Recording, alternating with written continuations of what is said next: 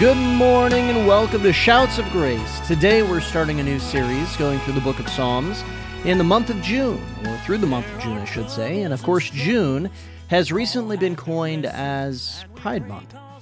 But I think that we should turn it as Christians into Praise Month. And of course, we are praising the Lord Jesus Christ. That's who we're praising. We're not going and putting the focus in on us, but rather turning and putting the focus in on Him. And I believe there is no better way to do this than to immerse yourself in the book of Psalms. So I want to challenge you to read through Psalms with me by reading 5 chapters of Psalms a day in the month of June. So we're going to start off, and to make it simple, we're going to start off by going through chapters 1 through 5. And then, of course, day 2, we'll go through 6 through 10, and so on and so forth. It's pretty simple there. But in Psalms 1 through 5, there's a ton of really impactful passages. In fact, Psalm 3 is when David is on the run from his son Absalom, and he proclaims that God is his shield. Can you just imagine that? You're on the run. Your son has come for your throne, and I mean all kinds of crazy stuff is going on. You're kicked out of your kingdom there, and yet you make this proclamation: God is my shield. That's incredible. You know, Psalm chapter 1 is a chapter that I quote basically every night. I mix it up a little bit between Psalm 1, Psalm 23, and Psalm 19. Those are the three that I do quite a bit. So once in a while, it might just be Psalm 23 when I put my boys to bed. But most of the time, I quote Psalm 1, at least Psalm 1, to Thomas and Henry every night when I put them to bed. And that's because it is such an impactful psalm. I mean, it goes over how to be blessed in all of your ways and in everything you're doing. And isn't that something that we want? You know, I always find it funny because so many people like to kind of think that the blessings of God are not necessarily bad, but something that we shouldn't talk about. You know, we shouldn't strive for. And I'm just over here sitting and going, would you rather be blessed or cursed? Those are really the only two options. So I think we should choose the blessings of God, and we should walk in the blessings of God. But today we're going to be taking a look at Psalm chapter 2. But first, we're going to read Psalm chapter 1 and 2 to get connected to God's Word today. And I'm probably going to choose a couple of the chapters. I'm not going to go and read all 5 chapters in the podcast just because of, for the sake of time with that. I want to stay within that 15 to 20 minute time frame. That's the goal here. That's kind of what we've become accustomed to.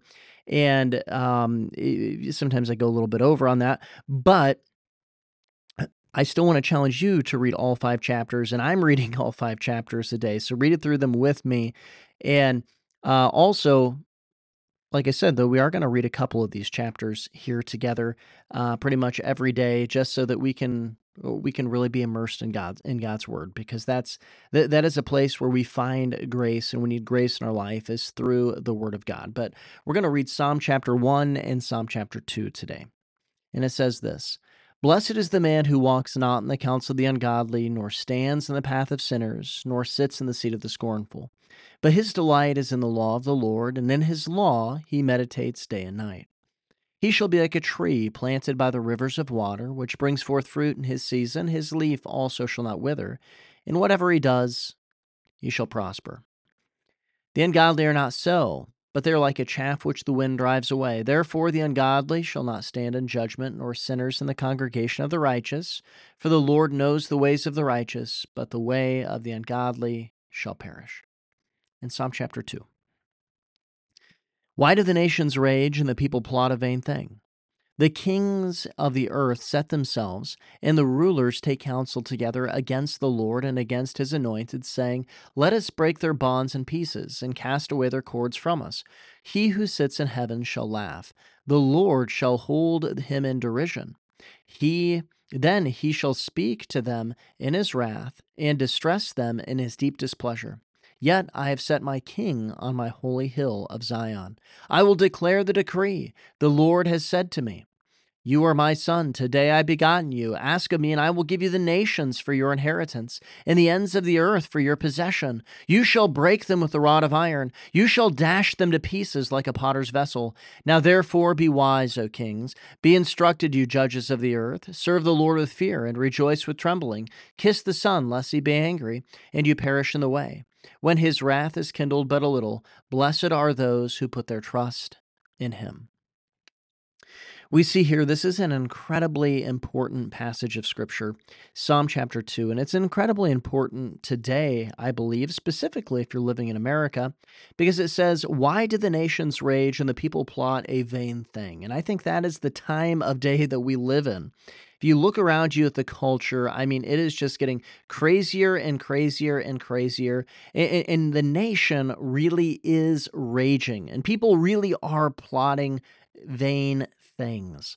I mean, whether it comes down to drag queen story hours, or whether it is just the craziness of I believe they're called furries, when kids are now going and believing that they're animals. In fact, in the small town of Waverly, Iowa, just I believe it was a year and a half ago, there was a child there who said that they were a cat, and, requested that they get litter boxes. Now, of course, that's an absurd thing for somebody to go and do.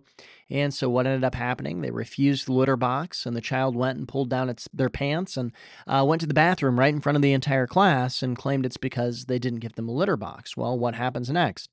You would think it would be that they send them home, and that child gets their bottom spanked, or would go and be grounded for an eternity or something like that. But no, the response was to go and to install litter boxes into the school. And that's in Waverly, Iowa. I mean, that's just crazy. It's a small town. People are raging. People are plotting vain things. And certainly the kings of the earth, they've set themselves, and the rulers, they've taken counsel together against the Lord. I don't know if you've noticed this, but it seems to be more and more laws come out against God's word. You know, just now that's not true of necessarily every nation. Uganda just came out with some good laws, it seems to be, but we see even the solutions, it seems. The solutions. So those who are going and saying, "Look, I'm on God's side," and they get up and they write a law, it seems like these laws, I shouldn't even say seems because it's just frankly true, these laws are against God. Like, think about just recently, Donald Trump goes and he criticizes Ron DeSantis, saying that a 6-week abortion ban is too harsh. Well, I hate to tell you this, but abortion is murder, whether that child is under 6 weeks or over 6 weeks. It's murder. And banning murder is not too harsh. It's the obvious right thing to do. And it's something that is in accordance with God to ban murder. Even the good guy in that. Even the good guy, even down there in Florida. The things are as red as they could possibly be. And you got people who are taking God's side.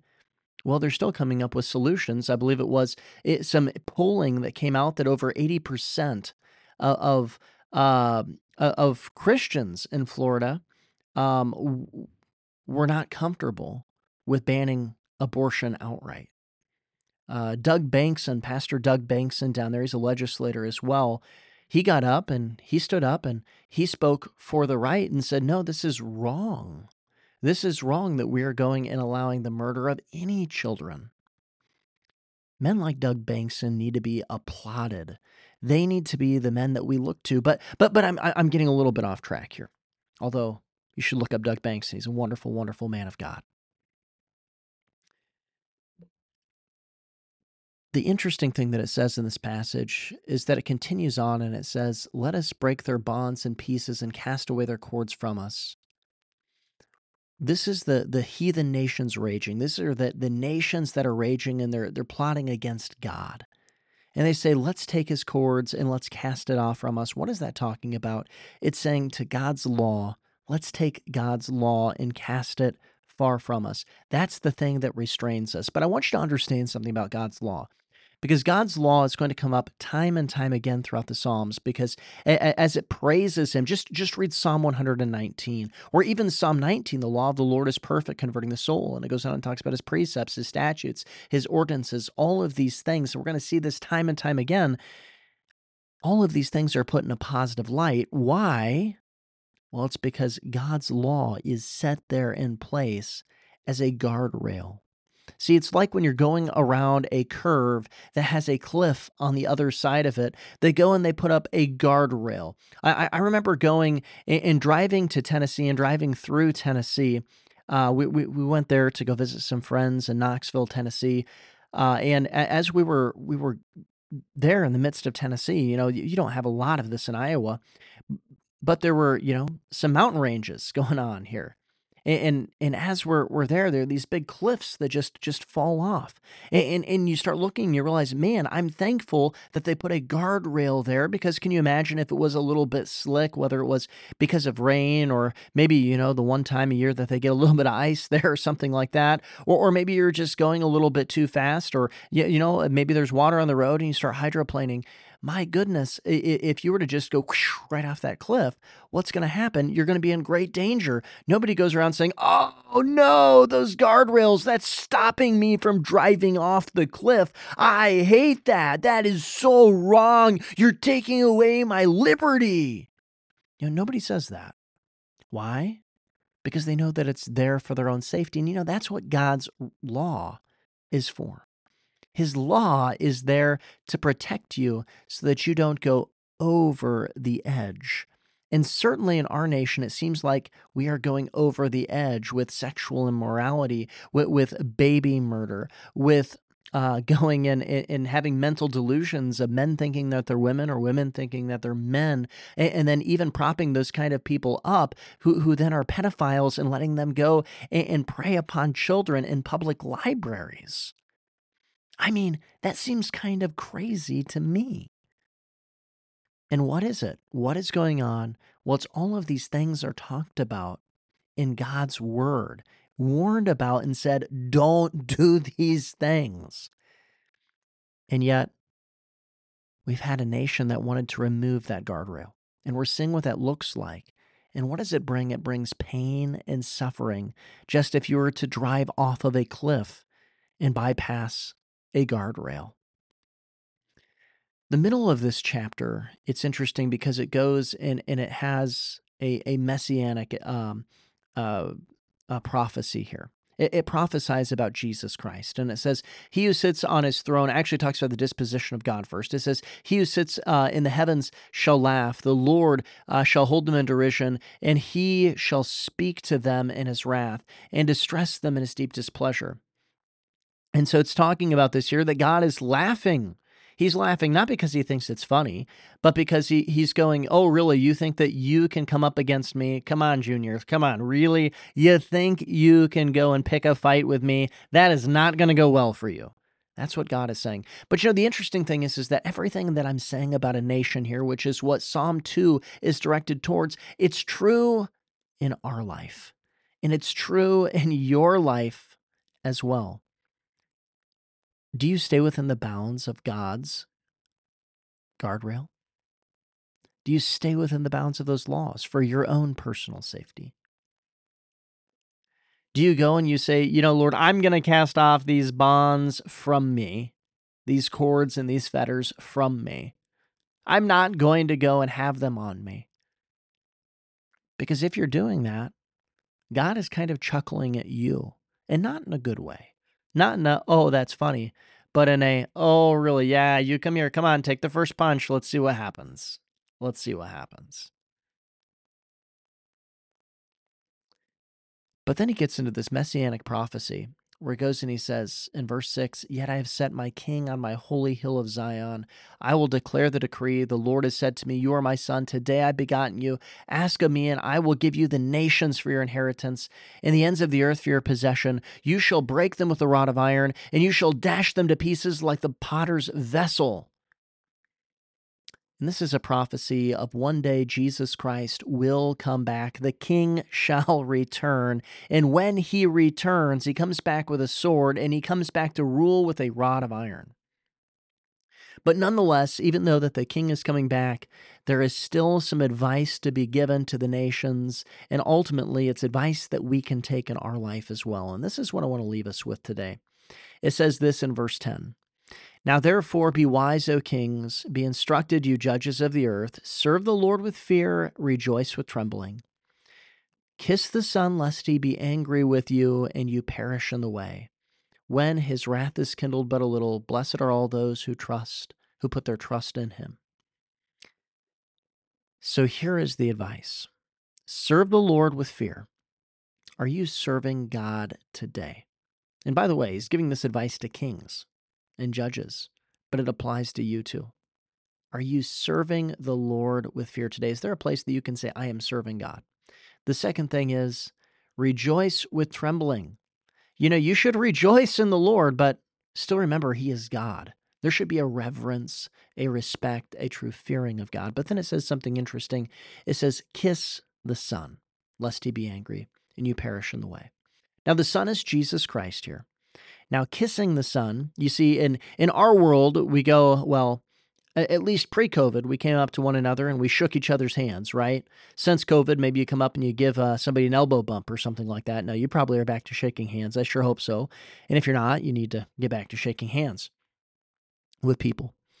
But back in the ancient Oriental culture, which is what was going on here in the Hebrew culture that they had, they would go and instead of greeting somebody with shaking their hand, they would go and they would greet somebody with a kiss. If it was somebody who was of equal value, and by the way, I'm so glad we don't do this. This would be gross. If there's somebody of equal value, so you think about this in military terms, because that's where you can see, I shouldn't say value, but of equal rank, you would go and you would go and kiss them on the lips. So if you had two generals who were going and meeting one another, they would go and they're the same rank, so they would go and kiss each other on the lips. And so then if you would be in the same kind of standing and whatever setting that you're looking at, if you were of the same setting of that person, the greeting would be that you'd go and kiss them on the lips.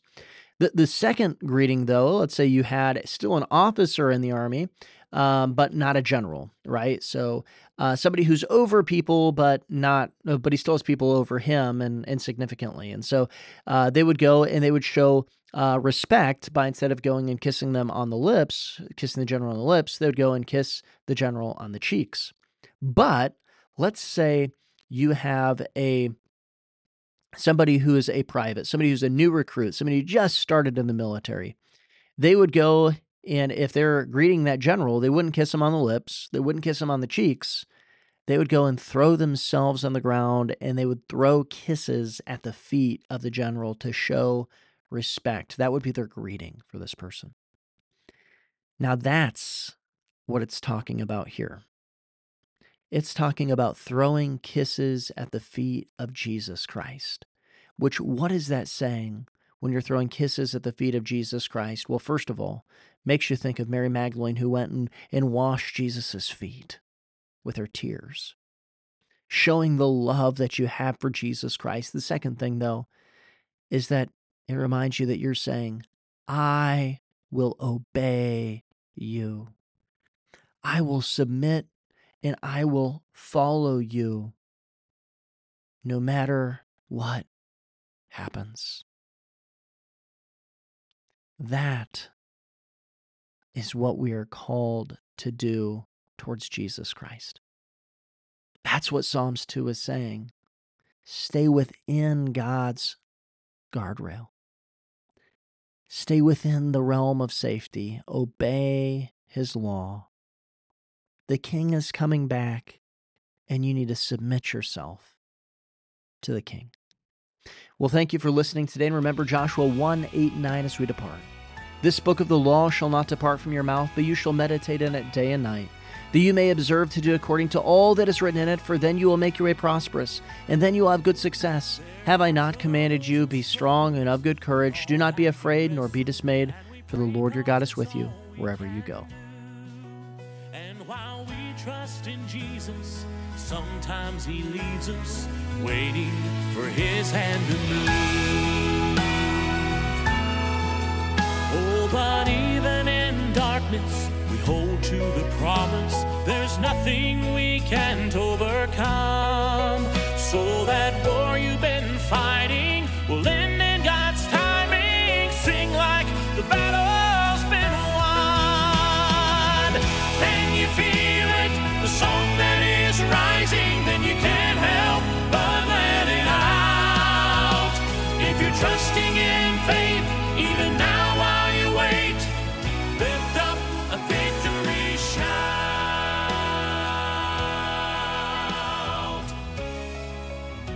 Though you may not yet see it, you can believe it. The work is already